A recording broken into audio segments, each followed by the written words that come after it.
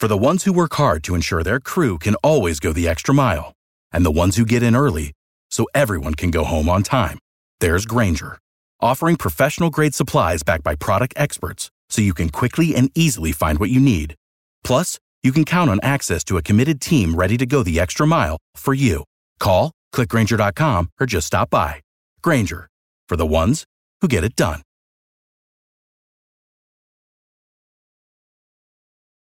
Every team, every topic, everywhere. This is Believe.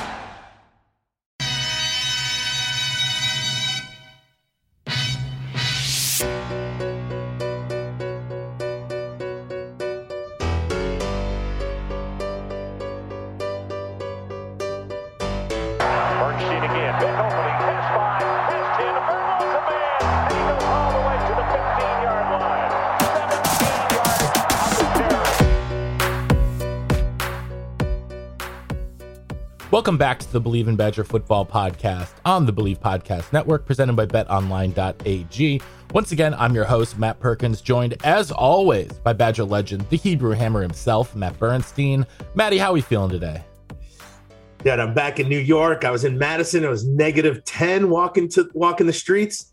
We got a special guy, Darren Jones, who was a manager's perspective, which I actually think is dicey here to hear what Darren has to say. Although now he still works for the university, so I think we'll get some G-rated stories, but they'll be pretty good. Darren, you were a manager from what, 98 to 03, 99? Yeah, 99 to 2003. The big game is finally here as we hit Super Sunday with the last game of the football season.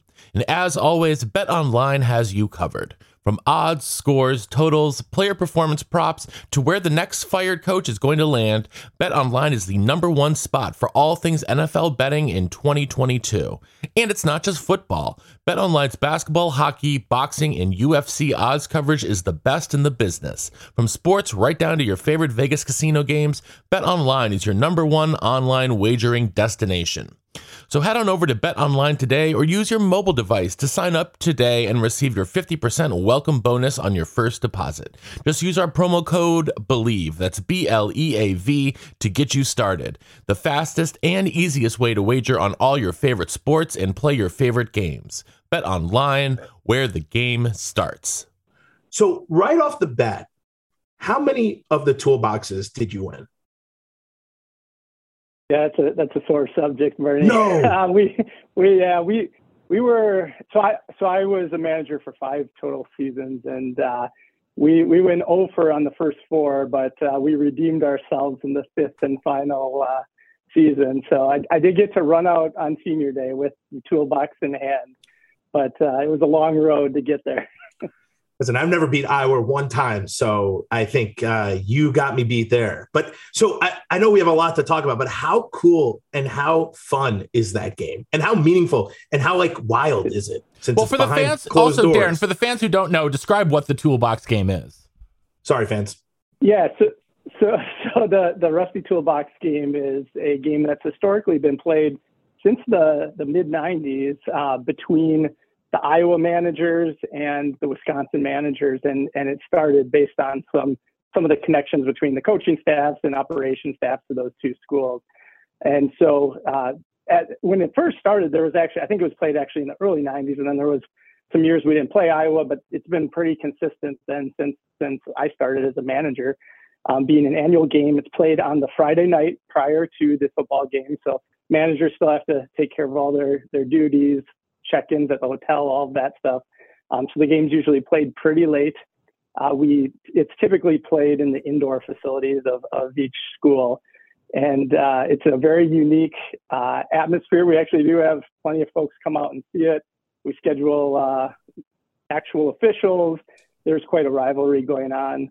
Iowa, for many years, they were a little further along on their schemes and their planning, and they actually their manager team played for the local rec league in town. They found nights to be able to play that, and we were a little more kind of scrapping it together. And so yeah, we took our lumps, although we played some close games, and And the fifth and final year, we were able to pull it off. But it was always just such a fun thing to actually be able to put on the jersey and, you know, have a little like a little bit of investment in really not just the other managers and other staff, but the players and coaches a lot of times would say, you know, you better go win this thing, which we disappointed them a few times, but we ultimately redeemed ourselves. Our last year, so the managers that were eligible were always our on-field guys that would work with the coaching staffs and the different specialist groups, as well as some of the equipment guys would play. Our last year, we did employ, at the time, we had a very small window where Thomas Hammock, who had just been at Northern Illinois, and now back at Northern Illinois, but he was a manager, designated as a manager. So he did play defense only a limited number of snaps, but we had a little help. That didn't make the Iowa managers real happy, but you know what? We won the toolbox. That's all that matters. Do you find any correlation with the game, the toolbox game, and the actual game, like the football game? You know, I think there's, there's so much pride, right, in the program, and that's certainly a piece that I think to be able to showcase like that toughness and kind of the same mentality. You know, I'm not going to pretend like we were anything close to the ability of the guys playing on Saturdays, but I think there was a lot of pride in just trying to win it for the program, being able to tell guys at breakfast on Saturday morning, oh yeah, here's the toolbox. We've captured it. So there's some good stories from over the years. I had some highlights and some lowlights personally, but so did our team. One year I did throw for 5 touchdowns in the game. Unfortunately, only 2 of them were to the Wisconsin team, but I think that stands as a record. And then another one, we did have one year where it was a 1-score game late, and we got stopped in Iowa City, stopped on 4th down. They basically turned into tackling, right? It started out as flag football, and I should have probably made that more clear. It started out as flag football. It usually ended as tackle football. That particular game ended in a fist fight after the final tackle, and the game may have ended with a couple minutes still on the clock at that point. But yeah, we definitely had some years where guys would end up with some injuries, some things that probably I think they've done a better job taming down now. But yeah, it was certainly a fun time, and like I said, just to put on that jersey and get to for one night kind of live out our little dream of suiting up for the folks. Listen, honestly, now all I want to know is who won the toolbox. Like, that's my excitement. I wish those games were on TV. Yeah, well, so the toolbox itself is actually pretty cool. I'm sure some people have seen it. It's got every year's winner listed on it. So if there's streaks, and I know over the last decade, our managers had a streak where they won quite a few years in a row. And so it's always nice to see just a W streaking down that thing. But when the year before we won it, we had lost for 4 years in a row to Iowa, because they had actually won it the year before I came. So we lost 4 years in a row. The Iowa managers actually called my cell phone from South Beach. Their team had gone to the Orange Bowl. They called from South Beach because they were at the Orange Bowl saying, we're here just partying with the toolbox. They did send us some photos. So when we won it that next year, we opened up the toolbox and it's filled with sand and seashells. So you better believe the first thing we did was just dump that all over the McLean turf and run off with the toolbox. Oh my God, I love it. I love it. I was about to say what's inside of it, but whatever you guys put in, I guess. Whatever. Yep. Wait, so I'm sorry to just jump into that, but I think that's like one of the special things about being a manager are these things that people don't know about. And I think that the Rusty Toolbox game, some people might know about it, but I don't think a lot do. But let's go back to like a young Darren. You're in Deerfield. What made you choose Wisconsin? Yeah, I just growing up, and for those who don't know, and I don't blame them, Deerfield's a pretty small town just east of Madison. But growing up so close to it, and quite honestly, the time I hit kind of my teenage years, what coincided with this excitement surrounding the football program for the first time. And quite honestly, like I was hooked even in the 92 season when they were so close to going to a bowl. And I think at the time the rumor was like, if they won that final game at Northwestern, they were going to go to the Freedom Bowl. And there was like just this excitement of like, oh my gosh, we're going to like play in a bowl game. Ironically, like, you know, that game didn't end up, we didn't go our way and we didn't go to a bowl, but I think it made the year later so special going to the Rose Bowl. And that just the excitement in this area, in the surrounding area, and like seeing what it meant to the community, to like this perennial losing football team, to see it change on a dime so quickly. It just like got swept up in that excitement. Quite honestly, I applied to school a few other places but once I got into Wisconsin, like there was no doubt in my mind. But so what made you go? So you've been a fan your entire life? Yeah, you know, grew up, not quite honestly, we didn't go to a ton of Wisconsin events growing up. Got to go to the old field house for a couple of basketball games. And, but then starting with kind of the success in the 90s, my parents listened to Coach Alvarez's advice early on and got their season tickets. And in the 90s, we started going to games. And like, I mean, I was hooked from there. I mean, just the atmosphere that we still see to this day, I feel like really started to ramp up around that period.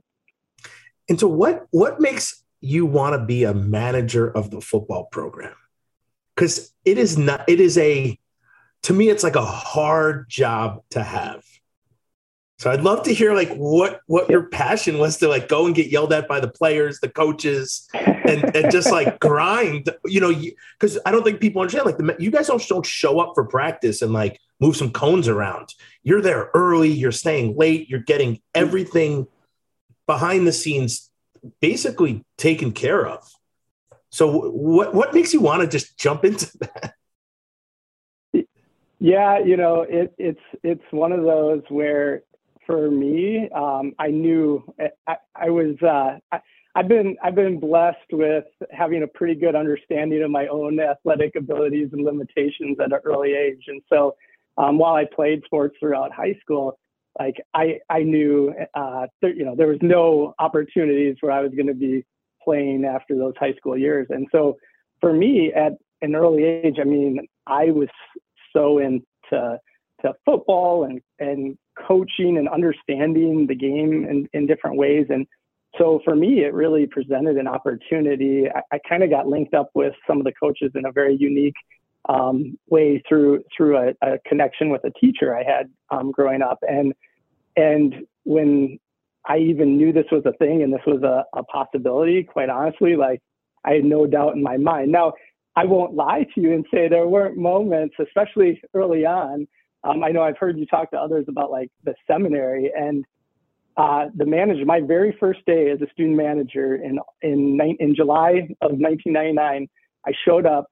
They handed us over to, it was Scott Hettenbach and Paulie were the strength staff that worked for, Det, and obviously Bot came along. But they basically are like, all right, managers, we're moving the weight room up to seminary today. This was like the first 15 minutes on the job. I think we signed some paperwork first to say in case we got injured, like it wasn't the university's fault. And then we just went to work, literally moving everything out of the weight room, up the ramp, onto a truck, and just trips all day long to the seminary. And so the first day on the job, I might have had some doubts, but I think it was, I can honestly say it was all uphill after day one. So wait, let me just preface what you're talking about. Because in my mind, it's fresh and it still burns that the weight room would basically move. So I don't think people understand the seminary was this high school out by Verona, or it's in Middleton. Holy Cross? Yeah, Holy Name. So if you ever drive by it, dude, we would spend 18 full days there. The gym became a locker room. all the rooms were for us, and they still had people there who lived on I guess campus, but they were somewhere else. You hardly ever saw like a father or anyone part of that. And so the locker room was there. You had your meeting rooms were there. Everyone slept in the dorm there. So you never left really. What nobody understands is like these guys would bring out not just like the weight, like a few weights. They brought out almost all of the weight room. Like you had probably like 1,000 dumbbells were moved. They had benches, you had mats, you had physio balls. Like you just had everything was put in the center of this small campus, and we would work out. So when Darren's like, oh, we did a bunch of trips, it's lifting 100-pound dumbbells, walking from the weight room, which is underneath the stadium at the time, up a ramp, onto a truck, securing it, doing it again. And I just don't think people understand like how, first off, weightlifting during the time was the worst because camp sucked. And then you had to work out too. Oh my God. And then you had to set it up. Did that take all day? Yeah. Oh yeah. It took a whole day. I think I slept pretty well that night. Wait, what's the seminary like then for I mean, did you guys were out there and you stayed there too? Yeah, we would stay there. So the one advantage we had is, and I'm sure you remember this, Bernie, but there was a board where all of the players had to turn in their keys. At least there was in my first few years. All the players had to put their keys on a board, and then that would get stowed away because you couldn't drive anywhere. You weren't allowed to go anywhere. The one thing the manager group had is we at least had access to the vans. So we could on occasion break out or go and run some errands, things like that, which was like a godsend during that 3-week period. But honestly, the one thing I will say for the seminary is that it was a good way to be forced to really get to know each other. While it didn't, there were attributes that were less than ideal, it certainly felt like at the end of that, like I was closer to the other managers, some of the staff, some of the student athletes, closer than I think I would have been otherwise had we not gone through that experience together, because we really were all kind of in it together, living out there for, what seemed like you said, it was 2.5 weeks, just under 3 weeks, but it felt like it was probably a little longer than that. So you guys, there was also managers who would drive the kickers to the stadium to just kick at the stadium. Yeah. We had access to vans. Actually, it's funny you say that because we ended up getting to know a lot of the specialists as well as anyone because spending that time in the van with them. But yeah, it was such a unique experience. Just the whole few weeks out there, but something in a strange way, I also look back on fondly as well. I would say I agree with you. I look back on it now fondly, but in it, every minute that I was there just felt so hard. But you know what? I look back on it now, like some of those dudes who were there, the stories we share, and I'm sure the stories you have been a part of, they will never die. Like they'll live on way past I'm buried, dead and buried. Like game room closed for Alvarez will go on until my kids can't hear it enough. And were you there for game room closed? I don't think so. I think that might have been after I. Are you sure? Okay, it might have been because I can't even remember. Jeff Mack was there, so if Jeff was there, I feel like you were there. Oh, then I should have been. Yeah, then I should have been. Did you guys clean the game room out one night when we were all sleeping? Oh, I know what you're talking. Yeah, I did not. I will say that, and I'll just plead the fifth from there on putting anyone else at risk. I know what you're It's not your fault. It's not your fault because we did it. The guys who just left their dip cups everywhere all the time. It's their fault. It was not my fault either. But that story to me is one of my favorite stories. Yeah. And the game room's just completely wiped out. All you see is the outline of dust from TVs and video games. There's nothing there. Wait, let's go back. So you show up, you're at the seminary.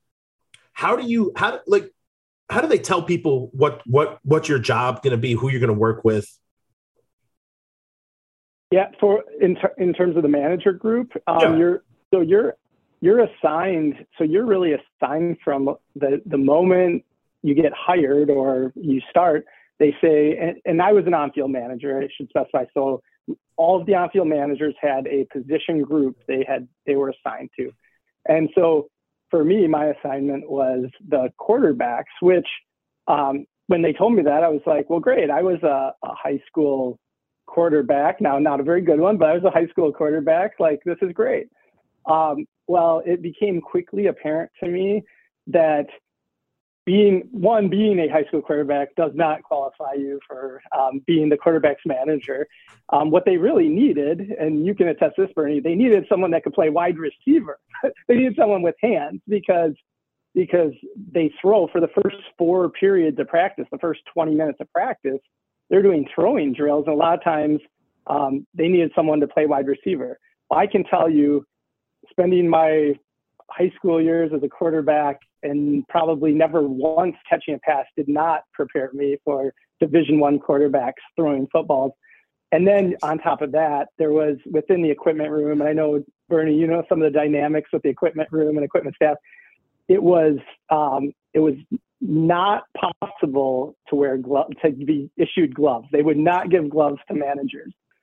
And so I remember it took about 5 or 10 minutes into the first practice to realize I'm going to need some extra practice myself. I'm going to need to learn. That first seminary camp, I had a giant circle bruise in the middle of my chest from just balls just pelting me in the chest playing wide receiver. I will say I improved. I did improve over the years, but that first year I'll never forget, like taking my shirt off, and it was just the gnarliest looking bruise in the middle of my chest because I couldn't wear gloves and I didn't have the hands to catch it without using the chest as a backstop. So it was that was also another introduction where it was like, what am I doing here? Now to get gloves, and not to mention, yeah. Oh, it was not. That was even not if you were a starter, a freshman, you could only have 2 pairs of gloves. They wouldn't. Now it changed. It changed after you left, and it started changing. But for some odd reason, when I got there, you could only have 1 pair of gloves. And then I was like, guys, I can't practice in these and then play in them. They're disgusting. So I had a pair of game gloves that I only used in the game. And I was like, Pure, what are you doing back there? These gloves, you have 10,000 of them. Just give them to people. So, but eventually, I think he loosened up. I don't know what it could be from, but to hear you say that, it was so funny to ask for gloves. He'd be like, well, show me your other ones. And if they were fine, he'd be like, no, I won't give you any other ones. I remember gloves and socks, especially when we were Reebok, but even when we switched to Adidas, like gloves and socks were like gold. Like you could not get them. I ended up eventually, I remember just saying, for survival, I need to find a pair of gloves. I remember fishing some out of the garbage that a guy had thrown out. And I was like, all right, I got to just make it through the next couple of practices and maybe heal a little bit. And obviously I got shamed into then going to no gloves again after that. Who was rifling the ball at you? Who would just gun it in there? So the thing that always interested me about that is all of the quarterbacks throw a different ball. When they say like that guy throws a catchable ball, like it's so true. Like guys throw very different passes. Some with the nose up or down or straight. Like I will say like obviously Brooks could rifle it in. It was the guys who were also like baseball players. I always felt like that really rifled it. So Stocko could really, he threw a very straight ball, one that would come in hard. For me, so Sorgi actually threw a really like a catchable ball. Like for whatever reason, I always felt like I could catch his better than anyone else's. And it wasn't like for lack of zip or anything like that. Just however he had the nose would come in slightly up on those balls, and it was like a lot easier to catch for whatever reason. But yeah, it was. And then we had some which were great guys, but that didn't always throw spirals as well as some of the others. And so that was always challenging because you're almost like adjusting on the fly from, how you're preparing to catch different guys in such a rapid, especially in those drills, as you know, Bernie, like the coaches aren't going to take time for you to fumble around with the ball. Those quarterbacks are going to keep throwing them, whether you have one that just like snapped a finger. They want the quarterbacks to keep rifling balls. So there are a few times where I may have gone down to one arm to try to finish up a drill with the QB. I remember just looking over sometimes, it looked like dodgeball. You catch a ball, and then the ball's coming like 10 seconds later, and you're like trying to you're like catching it up. You dropped it, then you're bending over to get it, and then the next ball's. And I just remember sitting there like, wow, this is so college football. Like nobody can make a mistake ever, no matter who you are on the field. Like if you're on the field, there are no mistakes to be made. Wait, so what was your relationship like with? It was Coach Horton the whole time. Yeah, so I was with Coach Horton all 5 seasons. He ended up being at Wisconsin just after that, a couple of years, so 7 years total. But so Coach Horton, my relationship with Coach Horton was incredible, and we obviously developed different relationships with all the different coaches. But Coach Horton, I think there was always a little jealousy from some of the other managers just because he was such an incredible person to work for. So him and his wife Terry, they were just unbelievable people.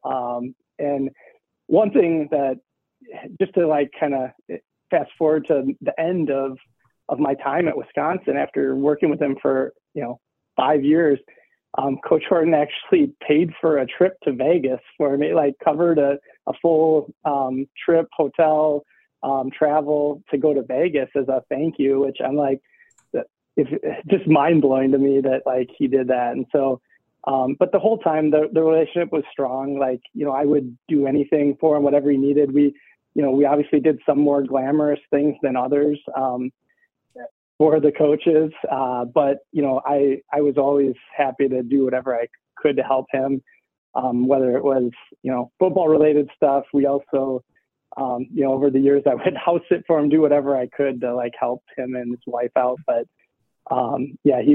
he was incredible. He was a great guy to work for, and still coaching at San Diego State now. But can't say enough good things about Coach Horton, and feel like that kind of permeated, through to a lot of the offensive players. Really enjoyed Coach Horton.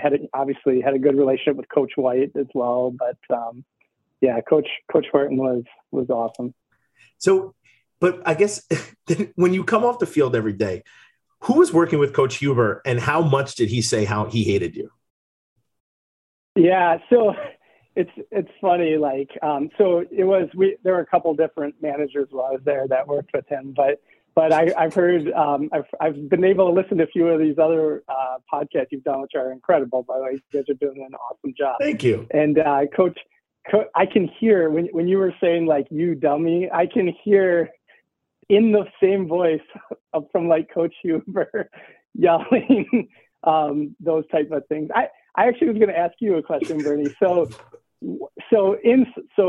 insults are one thing, and there's been some great ones. The one that stands out to me is like Coach Elmo used to tell guys they were the $5 link in the $1 million chain, like things like that were just like amazing insults. But I was going to ask you so I felt like Coach White had the best sayings, the most positive sayings. Like he was like, to me, he's like the closest thing we had to a Ted Lasso on our squad, because he was like so positive. Is like, let's have a day, catch the sun on the balls, and like anything he said was just like in such an upbeat like statement. I felt like, so I was curious, like, what are some of the like things that stand out to you? I could talk for about 3 days on Coach White. And if we got Greg Root on the show, oh my God, he remembers everything about Coach White. But Coach White, some things we used to love is like, don't be a robot. Like don't be a robot. And then he used to say something like don't stand up. It was like, you're just popping straight up. And I can't remember what it was, but it was like, he said it all the time. But that guy was funny, man. When I first got there, you had Chad Coons, you had Russ Coons in the room. Remember Train? So it's like a lot of weird. Pet was there. So like when I was there, like Pettis and AD seemed normal, and those guys were kind of weird. And then you train. There was somebody else. I still remember the day in the football office when Coach White was on the phone yelling, "Out with the Dane, in with the train." Yeah. So, yeah, I mean, that's his recruiting pitch. Yeah, he came to school here and he didn't play very much. He was a weird guy, but a nice guy, but a weird guy. But we walked in. So this is funny. Remember how Coach White used to have all the gumballs? So Coach White had a bunch of ticks, nervous ticks, and he had gumballs. And he had a box full of like 10,000 gumballs or 1,000 gumballs, a big box. And he was walking in, and Russ was standing behind the door like a 5-year-old would to scare somebody. And he had a chew in and a coffee cup and a chew cup on the box.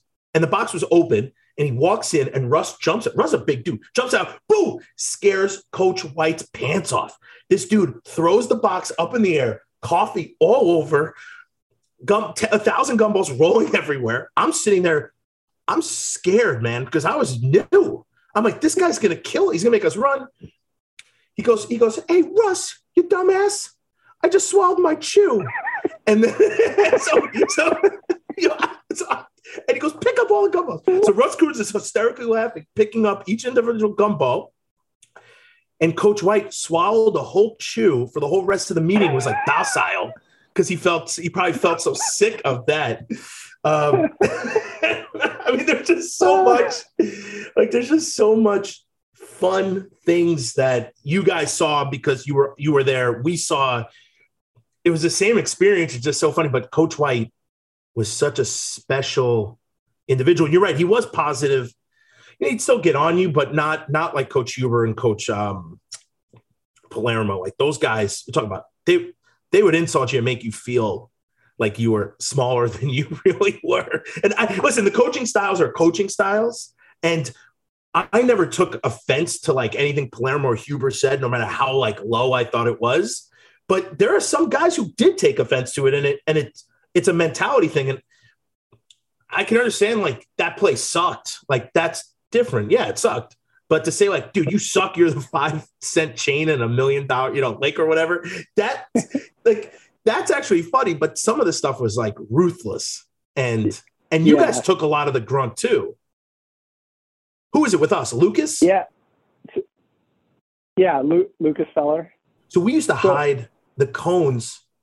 We used to hide the footballs under the cones. We used to we used to hide the footballs and the cones underneath the garbage barrels. And Coach White's like, "Lucas, where's all the equipment? We had this set up. We talked about this. Like, get on this dude, Lucas." And AD and all of us would just be sitting there hysterically laughing, waiting for individual to start because we hid everything. And Lucas is like, I felt so bad. Like, and Coach White's like, he just thought Lucas made this mistake. And we did it like 3 or 4 times a season. And Coach White, I guess Coach White went to Harvard. Like, he's a smart dude. And he used to be like, "Lucas, why does this happen? What is going on?" AD's just putting balls under garbage pails, like hiding them. Oh, man. So I would agree with you. Coach Palermo was probably the only coach I was truly afraid of. And what's the irony of that is, so we used to work camps as well. So in the summer, the managers, I worked camp several years. And so and obviously Jason Palermo coming to school at Wisconsin. And then I used to like Jess Palermo, coach's other child, like used to work with, and they're the two most incredible, kind, wonderful people I know on the planet. And like their dad was not messing around. What's nuts is Jason was one of the first people I've met, and he was a sweetheart. And his sister Jess is still probably the nicest human being I've ever met in my entire life. Yeah. And I'm like, "Jason, how did you two come from this guy?" But when you'd go to his house, he would be normal to you. Like, it was so weird. Mm-hmm. Dude, it was, Coach White would say, "Don't be a Pop-Tart." Don't be a Pop-Tart, Bernie. Yeah. But another thing that's funny is he spelled Bernie, Burnie, on my sheets and stuff. And I'd be like, "Coach White, I don't get, you went to Harvard, dude. Like, I'm like, I don't get how you're spelling my name. It's BERN. Like, why is it spelled wrong?" But he just didn't care about that stuff. I'll tell you, I have one more funny story, and this will definitely get me in trouble. So I hope Alvy listens, but I hope he's not listening to this specific second. When I was redshirting, there was 10 fullbacks in front of me. I had no chance of going in the game. At least that's what I thought. I went out the night before. I was very, very dehydrated before a game and exhausted. I probably got home like 3 a.m. I fell asleep at my locker with all my pads on before a game. This is like 10 o'clock. Coach White bumps my knee and I look up at him and he goes, "Hey, Bernie, you ready for this game?" And I'm like, "Yes, sir. Let's go." Like pumped. And then somebody else like was sleeping and he went livid. So maybe he just didn't see me sleeping or he just bounced. So like, that's Coach White. Like he's kind of oblivious, but also like too smart for himself. So I was like, man, I just didn't catch the wrath of this guy, like MFing someone for like just chilling out or not being ready or something. Oh my God. But that was probably the last time I came to a game dehydrated. Dehydrated. Okay, come on. I wasn't going to play. Want to make some money? How about you invest it in an exciting asset that's outpaced the S&P 500 by 164% for 25 years? What I'm talking about is art.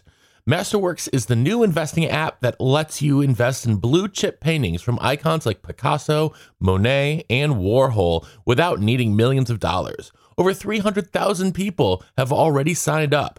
Get priority access with our unique promo. Log in to masterworks.art/believe. That's masterworks.art/believe. BLEAV. Make sure to see important disclosures at masterworks.io/disclosures.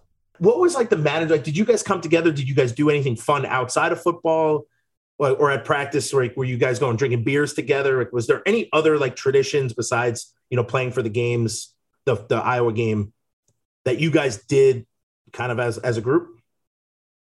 Yeah, we definitely became close because, similar to the scenario you're in with the other guys, you're at practice every day of the fall semester, quite a bit of the spring, during spring practice. Like you're spending so much time because as a manager, like I didn't miss a practice in 5 years. I moved a final to be able to like make a bowl practice. So it was one of those where, we just naturally, because before practice, we would set up and then spend time together, whether it was, playing pickup ball or just getting to know each other. And then quite honestly, another thing that bonded us, and one of the big perks of being a manager is I was part of the advanced crew often. So I would go on Thursdays. I would actually go to Big Ten schools on Thursdays for away games, or to all of our away games on Thursday. And so you get to know the other managers that went with you to that, and, trainers and some of the other staff. And that was, I kind of joke, but during my college years, I was able to basically go out and have a good time in every city in the Big Ten and see every stadium. And so it's one of those things that, like, as a manager, that was definitely one of the perks, just to be able to like see this college life on some other campus and have a day where, obviously once the team arrived, it was all business, but to be able to kind of have a little bit of fun before the team came was always enjoyable too.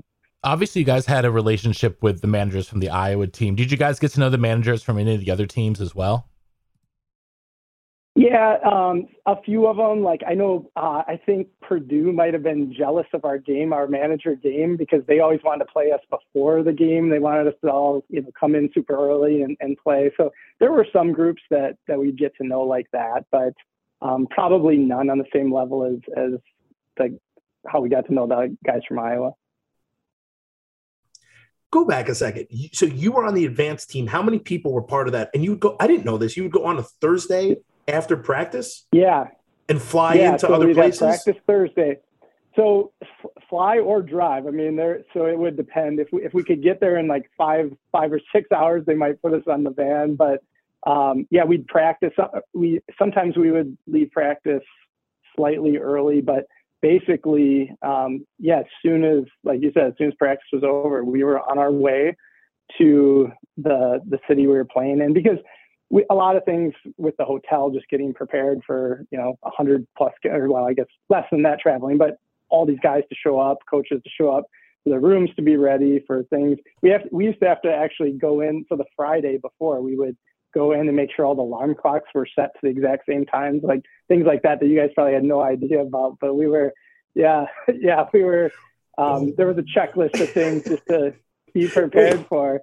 Okay, I got to drill down on this because this is too good. And I actually thought you guys did some of this crazy like conspiracy theory stuff. So for a home game, you would go to the In-Towner as a crew and set all 50 rooms because they traveled almost everybody. The In-Towner, the In-Towner was actually fabulous at that time at like taking care of that stuff. It was more if it was an away game, we would make sure that, because like in a hotel, you could have rooms with, and as you know, the time is very important to make sure everyone to the minute important. Yeah. Wait, so do you think did any universities have times that were like outrageous on purpose? Do you think to like mess with us? I have no idea, but we'd check to make sure the times were right and to make sure like the alarm wasn't set for like 2 a.m., which in hotels a lot of times ends up being the case. Somebody leaves it set. So we would. I mean, that was one piece of it, but it was my first road trip. I have to share this. So my first road trip was at Cincinnati in that '99 season, the infamous Cincinnati game. And first time traveling, I didn't, and again, when I got into being a manager, you kind of learn as you go, and they hand out like, here's the assignments. And I just lucked out, similar to the quarterback thing. I lucked out that my name was listed on all these trips. And because there were trips where we didn't bring the whole crew.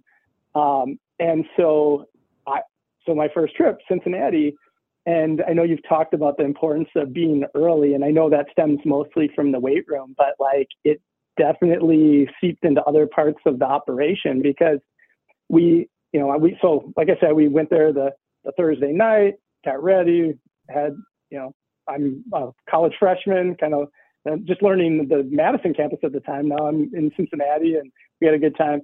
Well, anyway, that was the afternoon game, and normally the managers on game day have to get to stay in between 6 and 7 hours before game time. And we're there very early just to make sure that the locker room set up, things are ready. But so they had told us, it was, like I said, it was an afternoon game, so they had told us to meet in the lobby at 8 a.m. Meet at 8 a.m. and we're all going to go over the stadium. So I'm like, okay, great. And my roommate at the time was actually a sophomore, but I don't think he had traveled the year before or whatever. So we're like, okay, we better be early. And we head down. We get to the lobby I'll never forget, at 7:48, 12 minutes early. As we walk into the lobby, we see the van pulling away. And we're like, what's going on? And I think it was Denny Hellwig was like down there eating breakfast. And he's like, oh, they said you guys were late. I'm like, late? They told us to be here at 8 o'clock. It's like 7:48. So we end up having to like bum a ride with the trainer van that went like an hour later. So we sit around, wait for this ride. We end up getting a ride. We show up to the stadium, and it's clear like everyone's been told to like just treat us like we don't exist. And so like no one will talk to us except for one of the equipment guys tells us we're in charge of. So we had a couple of coaches, Huber, Palermo, they would only drink Coke, Diet Coke, Coke products. And so I'll never forget. So they said, all right, you guys are in charge of going and finding, a 6-pack of Coke and a 6-pack of Diet Coke and good luck. And so I remember we're like wandering Cincinnati and end up in a part that probably wasn't the nicest part of Cincinnati, looking for a store to buy Coke and to buy the beverage Coke. And we end up, like finally finding it, like lost. This is before the days of you just put in your cell phone to see like Google directions. We're trying to like find our way back to Nippert. But I just remember thinking like, oh my God, like the domino effect of I'm in this situation right now, wandering the streets of Cincinnati, because I was only 12 minutes early instead of 15 minutes early. I mean, it really was that if you weren't 15 minutes early, you're late. Apparently. It's actually, you were 3 minutes late. That's nuts that you were 3 minutes late. So that I love that you bring that up, because it just solidifies that every time anyone comes on this, they're like, dude, you were in the weight room. If it started at 6, you were there at 5:40. And it's funny. Ben Strickland said, we are still working out at 5:30 in the morning. So I immediately sent them a text back, says, so are we doing the neck machine at 5:10? Like, I don't want to come at 5:30 in the morning, let alone show up and I have to start warming up at 5:10. And he started hysterically laughing. He's like, no, 5:30 means 5:30 now.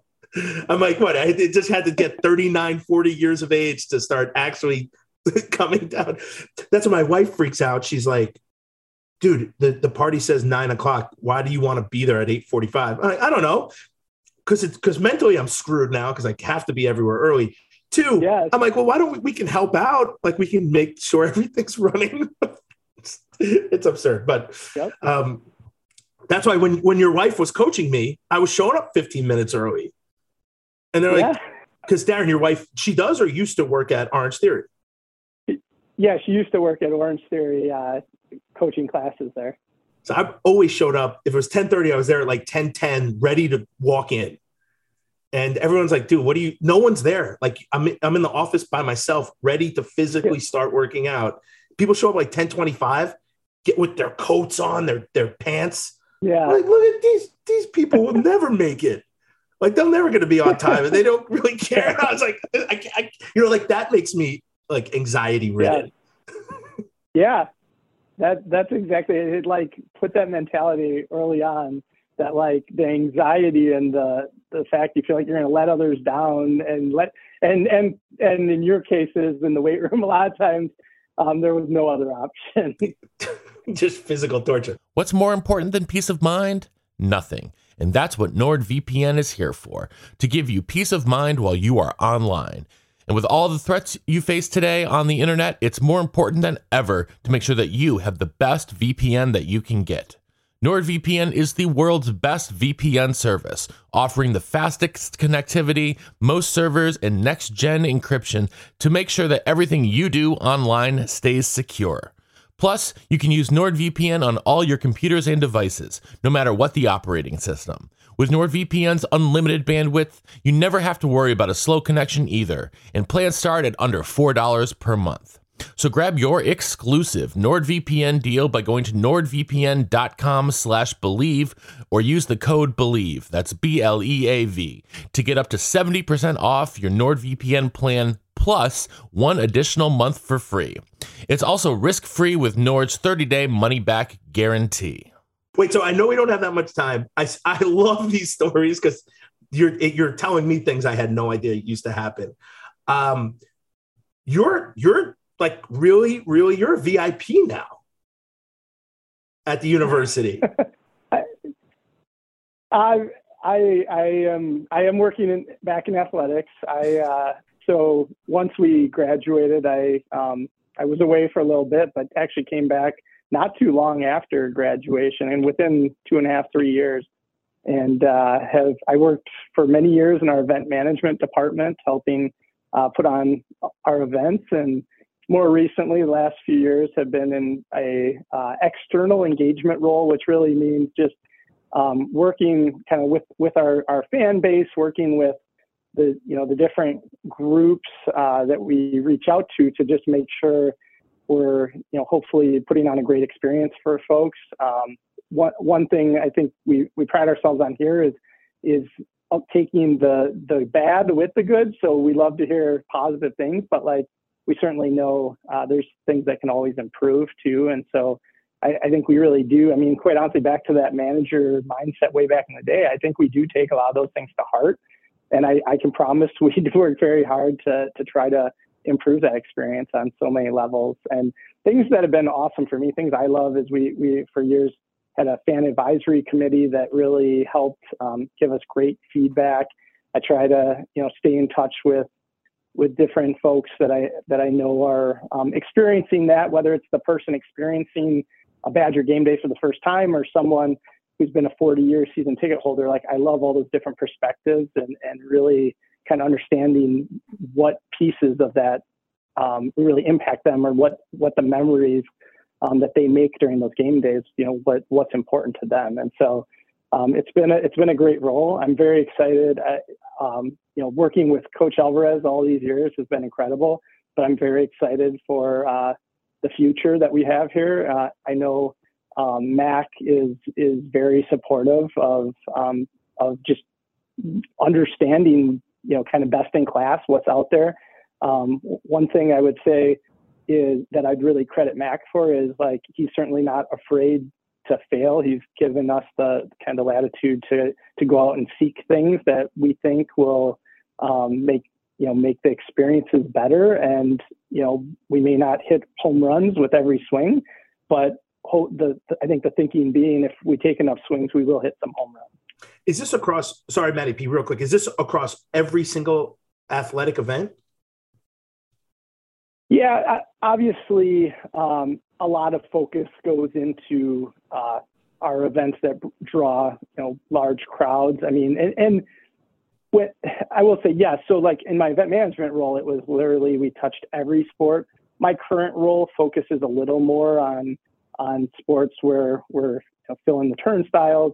Obviously, like, during my time here, to see volleyball go from a well-supported sport to a sport where, quite honestly, it's one of the toughest tickets in town. We're embarking this spring on a new renovation of one of the seating areas, as well as there's going to be an upper balcony kind of bar area overlooking the field house now. I mean, just to see the success of a program like that be able to drive some really positive changes to the facility is really, it's fun to see. Obviously, on the football side of things, we have the South End Zone project, and that's going to be an exciting, kind of a little bit nerve-wracking until, like, it's open and up and running. It's one of those where a lot of planning is still in the works to be prepared for that, but we're excited about that. And then Kohl Center renovation is going to start here in a couple of months too. So it's kind of an exciting time. Actually, this office where I'm at right now is going to be part of a whole here soon. So we're building, for those who don't know, brand new facility that's mainly going to be focused on student athlete services, but we'll have some components of some public spaces as well. But to be here while all three of these projects are about to commence is pretty exciting. And then there's obviously things on the horizon as well. So definitely excited from the facility front too, and how that might impact folks' game days going forward as well. That's really cool. Speaking of game days, one of the projects that I know you worked on was the Game Day app. How did that sort of like come to be, and what was your role in it, and where do you see the evolution of it going forward? Yeah, so for years, so we first started with the Game Day app now probably almost 10 years ago, but and it was great, right? Just to have that kind of additional resource to communicate with our fans, to share messaging, a place that if they're coming to the game, they could hopefully find really valuable info. I think the evolution side of it going forward, we did just partner with a new provider for that app last year. Obviously, a big one is ticketing is now digital ticketing is now through the app. I think the difference between when it started 10 years ago, it was a resource, which it will hopefully continue to be. I think going forward, the goal will be to find things that people want, new ways for people to engage in our product through the app. Whether it's interactive ways, like the ticketing, but beyond that, whether it's just throwing out, but like trivia or things that like people, another place for people to go. While we wanted to have elements of like our website informative aspects, I think we also want to build some things that cause it to be something people seek out, because certainly it's for us, with the time and commitment invested in that app, we want it to be one that people find user friendly, but that they also like seek out and enjoy using. Aaron, do you guys ever talk about actually selling beer at games? Yes. I mean, that's, yes. that's obviously something that it'll be interesting to see how that evolves. That's been on the radar for a long time. I know there's a lot of nuance to decisions like that. So, certainly I respect that fact. But I think ultimately, if you look down the road, and actually a thing Mac told me years ago when he was in his previous role was, instead of like always kind of looking a year or two out, kind of like take a second now and then to think like, what is the likelihood this is how we do it in 10 years from now, to kind of break the mindset of, well, we're doing it like this because it's just how we do it. And it's how we've always done it, to kind of look at the longer view. And I would say, while I'm not a fortune teller, sitting here right now, I would be surprised if in 10 years from now, we weren't selling, beer at our game to the general public. Now, again, I don't need it. Don't hold me to it. But I don't need it. I don't actually want it. I think the liability issue is huge, but I know you're talking about like the game day experience. People who are not outrageous like me can go to a game and enjoy a beer or two while they're sitting there. Some of the games are hot, but I still think I agree with you. In 10 years, I think every stadium across the nation will do it. The amount of revenue created is absurd. You can charge $10, $15 a beer and everyone's going to buy one. That's something I can promise. We're very cognizant of how expectations evolve over time. And we're well aware that, for a long time, we talked about the early 90s, this program turning around. And we're now on a 30-year wave of success, right? And we've had a lot of the same season ticket holders over the same period of time. But quite honestly, the expectations of that experience, of the amenities, quite honestly, even the seat you're staying in, like those expectations over time are changing. And at some point, I think we acknowledge that and we will address those things as we go over time here. It's obviously not things that will be changed overnight, but things that I think we all understand are important to stay at the top of having a great game day experience for folks. Like getting no more benches, actually having a seat to sit in. Yeah. And the biggest challenge with that is obviously from a capacity standpoint is maintaining seating without significantly reducing or changing, obviously. So that has to stay. This is a couch potato. This is my couch potato opinion. You are actually creating this. I think that's so great that you are, you've basically been from like the ground to the top and now creating this experience. So when I come back, I'm enjoying it. Like I appreciate that you have been working for me for so long, even though I wasn't part of the quarterbacks. No, I'm joking, but it is, the game day experience, I think is second to none. But if you're a 65-year-old with a bad back, sitting in those seats are not as comfortable as they might be. I don't care about alcohol at the game. You can drink so much before and so much after. I actually think that break is nice. So I like that. Yeah. What are some of the things that people, I know we're going over time, but what are some of the things that people say to you that could be changed as part of, as at least Camp Randall's experience?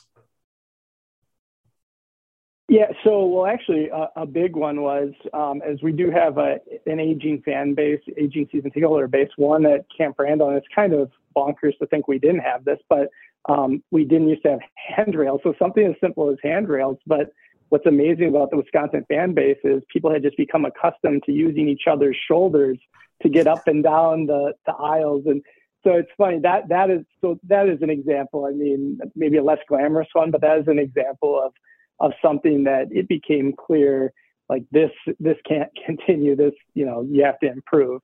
And so a couple of years ago, we invested, and it's not a small investment either. Like people think like, of course, just throw handrails, but even a project like that ends up costing, nearly $1 million just to put in handrails throughout the stadium. But like things like that we'll get feedback on. And, there are things, but the hardest things for me are always the things I can't fix immediately, because I am someone that prides myself on like, oh, I want to come up with a solution. I want to make this better for this person.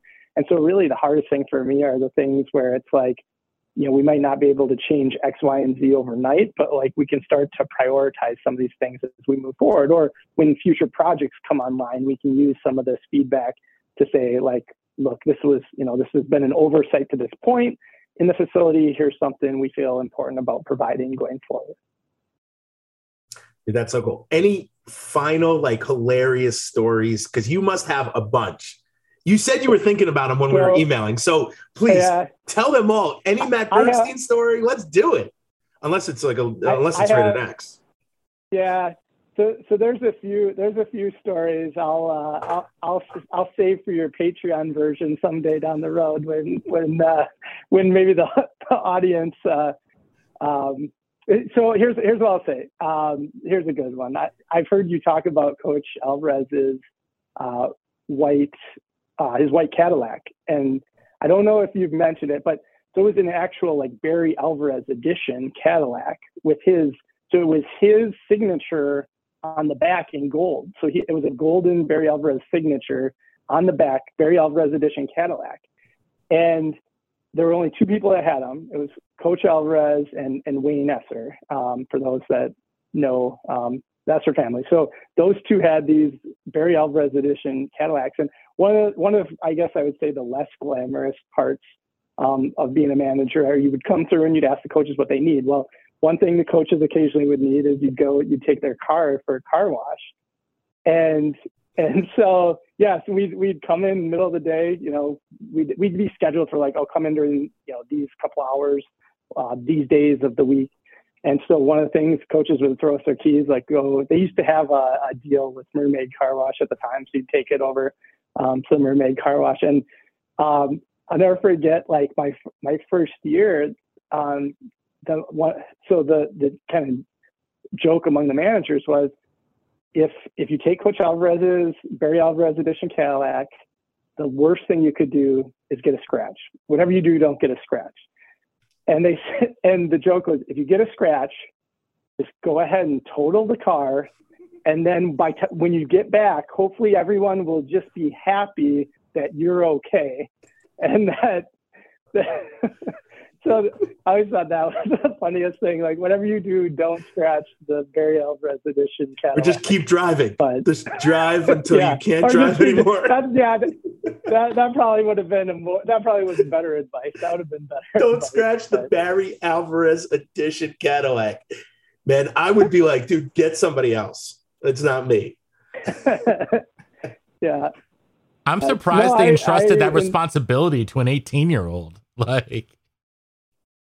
Yeah, it was. I know, nicer cars than any of us had ever driven, and we're taking them to the car wash. But yeah, it was, like I said, one of the less glamorous. There was plenty of. One other kind of just funny story is, so when I started, we still had to hold the cords, so the headsets were all corded when I started, and so I joke I was a manager during the biggest revolution to ever happen to student football managing, because. My first couple of years, we would spend the entire halftime trying to untangle the cords, because we're following all these coaches around all over the field. And the worst part was if your coach would take off, which Coach Horton didn't do too often. I think he did in the Rose Bowl at one point. I just like threw the cords and everything because I knew I wasn't going to keep up with him or catch him. And so they're just going flying. He's running out onto the field yelling. But I mean, it was like, I can't even explain to you how dirty and awful it was. Like, we would spend the entire halftime trying to untangle them just to tangle them back up. And you want to talk about like going from the outhouse to the penthouse. So when we got my third year, we got wireless headsets, and all of a sudden, like, we didn't have to hold cords anymore. And so I started they let me listen instead of holding someone else's cords. I started to be able to chart plays. So I would listen to Coach White. I got to hear some great chatter between him and Coach Horton, and quite honestly, Coach Alvarez. Anytime he came on, it'd only be like a couple times a game maximum, but he would throw on the headset and make a call, say, what about this? Or look at this. And I swear every time without fail, the play was a success. It was incredible. It was like he had this magic where he could just throw the headset on, call a play, and it was success. But like, to go from the first couple of years of dragging those cords and chasing after coaches to like actually getting to chart out plays and listen to all the play calls and listen to that banter of the coaches was a big improvement in the life of a student manager. Anything like really crazy come over the phones? Yeah, so yeah, it was.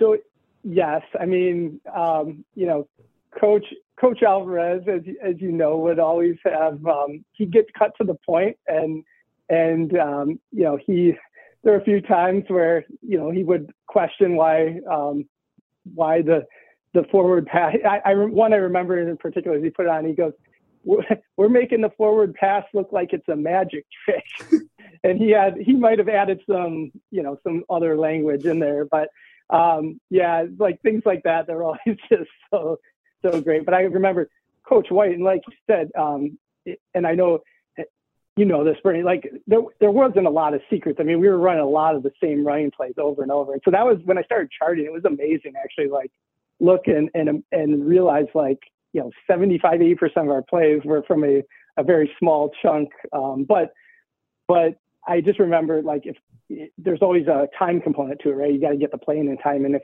Coach White would have trouble, I just remember Coach Horton, come on, Coach White, you got to get in. And then there were times where they would just roll with whatever the last play was because we didn't get a play in time, or just the quarterbacks would just signal anything in, or Coach Horton would just throw out any play because we didn't get one in time. Yeah, it was kind of, but obviously just that experience of understanding. I never, growing up and wanting to understand coaching, that was such a cool thing to actually get to listen in on that piece of it. When in doubt, go with the Fire Panther. Yeah. I was about to say, it's probably 26 power was over and over and over until my brain was mushed by the end. There was no shortage of powers being run.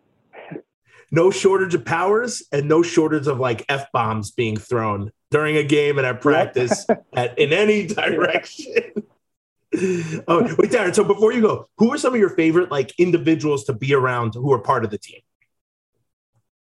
Yeah, so there were just so many great guys on those teams. I mean, I always felt one thing that maybe I even took for granted that first year I was there, but came to really appreciate is what a good environment we had and how many great guys. I mean, for me, I always felt so obviously I worked with the quarterbacks the closest. So guys like Sorgi was amazing. Stocko later on, OD. I know you interviewed OD and I listened to that and I got to say, just hearing his voice again, I miss that guy. He was amazing. And, just getting to know those guys, but there were always so many positive influences too. I remember Anthony Davis would always kind of mess with the managers a little bit, had some fun with us. That was always fun. But even guys that maybe the average fan wouldn't remember, but guys like Marcus Carpenter, I remember him just being he was on that first team and just an incredible person. And I always felt and one of the things I think that was so good about our program is Coach Alvarez had this count on me mentality that was not only the players, but it was the managers.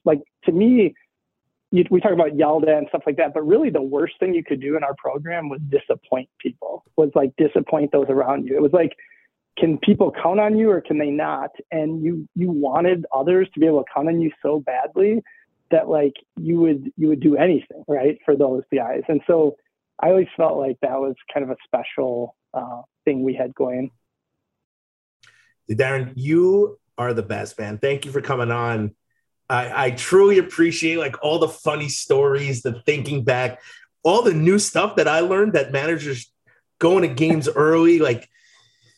Dude, you got to go and hang out on the Wisconsin Dollar, go and hang out at these different places. So cool. I always thought it was special that we play in different areas. But when we go there, if you got there at night, you didn't see anything besides the darkness, the hotel, the stadium, and then the plane again. There was no experience of Ohio State besides in the stadium, which to me, it was one of the best. It's the best experience, but you got to do like even more than that. So I appreciate you sharing that. It's hilarious. I definitely need to hear some more of these funny stories, though. One day. I have a few. I'll be honest. There's a few I debated on, and a few I saved for maybe next time. Next time you're back in town, and I know your last trip was a short one. Next time you have a couple more days in town, send out the Bernie signal, and I'll be there. Oh my God, for sure. We'll have to do. I think Matt Perkins and I are hoping one day to do a show at Wando's. Wando's doesn't know that we're going to do it, but I think we're just going to do it there. And then you got to come for lunch, or we could do it at the call center. I'm happy to do it right in the middle of the call center.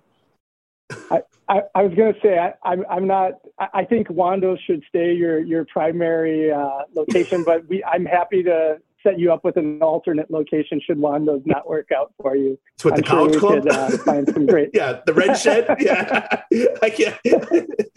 I think that will be our primary spot. But if you come after work, we'll go off air and then we can hear these funny stories because I can't. Like Greg Root remembers almost everything, and I can't remember half the stuff. But then I'm like, when he says it, I'm like, oh my God, Greg, you just brought that back. It's hilarious. I envy guys like that can remember every moment. But I will say there's a few that are burned in my memory that I'd be happy to share with you offline, Bernie. There's some burned in my memory that I will not share. I probably will share it. They'll just be like, on the premium feed. I've never told anyone that I came in. That I was never been so hungover in my life waiting before a game, and I felt so because Coach White scared me, but he didn't know he woke me up. It's like and then he woke the next dude up and like freaked out at him, and I was like, Coach, I have nothing in this game to do besides catch 10 footballs before the game. Because before the game, if you dropped a football, everyone was pissed about it. So I was like, all right, so all I got to do is just catch 10 footballs, and then I'm stand on the sidelines for the rest of the game. So, I was a freshman. I was a knucklehead. I had a good time. I went out. I mean, the rules, listen, when you knew you were playing, like, I didn't mess around at all. That's I didn't want to disappoint anyone. But I had no responsibility game day. Like, I didn't even have to look good in my pads. Like, Joey Bose's dad's like, dude, tape your wrists. At least you might look better. I was like, dude, I'm not taping my wrists. Well, listen, we took way too much of your time, but we really appreciate it. Dude, the game day experience in my eyes is none other. Like, there's nothing more I really want. So I give you 100% on your metrics. And just, dude, thank you, man. It's been a pleasure to be friends for 20 years. It's kind of crazy. Yeah, likewise. I can genuinely say I always look forward to seeing you and catching up, and I can't wait for that trip, that next trip when you're able to spend some time here. And I look forward to the future On Location podcast as well. But I have to say, you guys are doing an incredible job. These are so amazing to listen. To the point where I started, I think, talking to my phone, listening to these. I was so into them. So I'm excited to see this pop up on the feed now. This is my first listen as soon as it pops up. We really appreciate that, man. That means so much. Dude, we'll have to go to Verona. That's where my wife's from. Like that's where you live, right? Yeah, I'm right out that way as well. Dude, we'll hang out. We'll go down to the brewery there. Right across from Miller's. Man, I tell you, if my wife's mom doesn't go to Miller's once a day, it's not a good day. Like, it's just a grocery store. But hey, it's got it's community. That's what it is.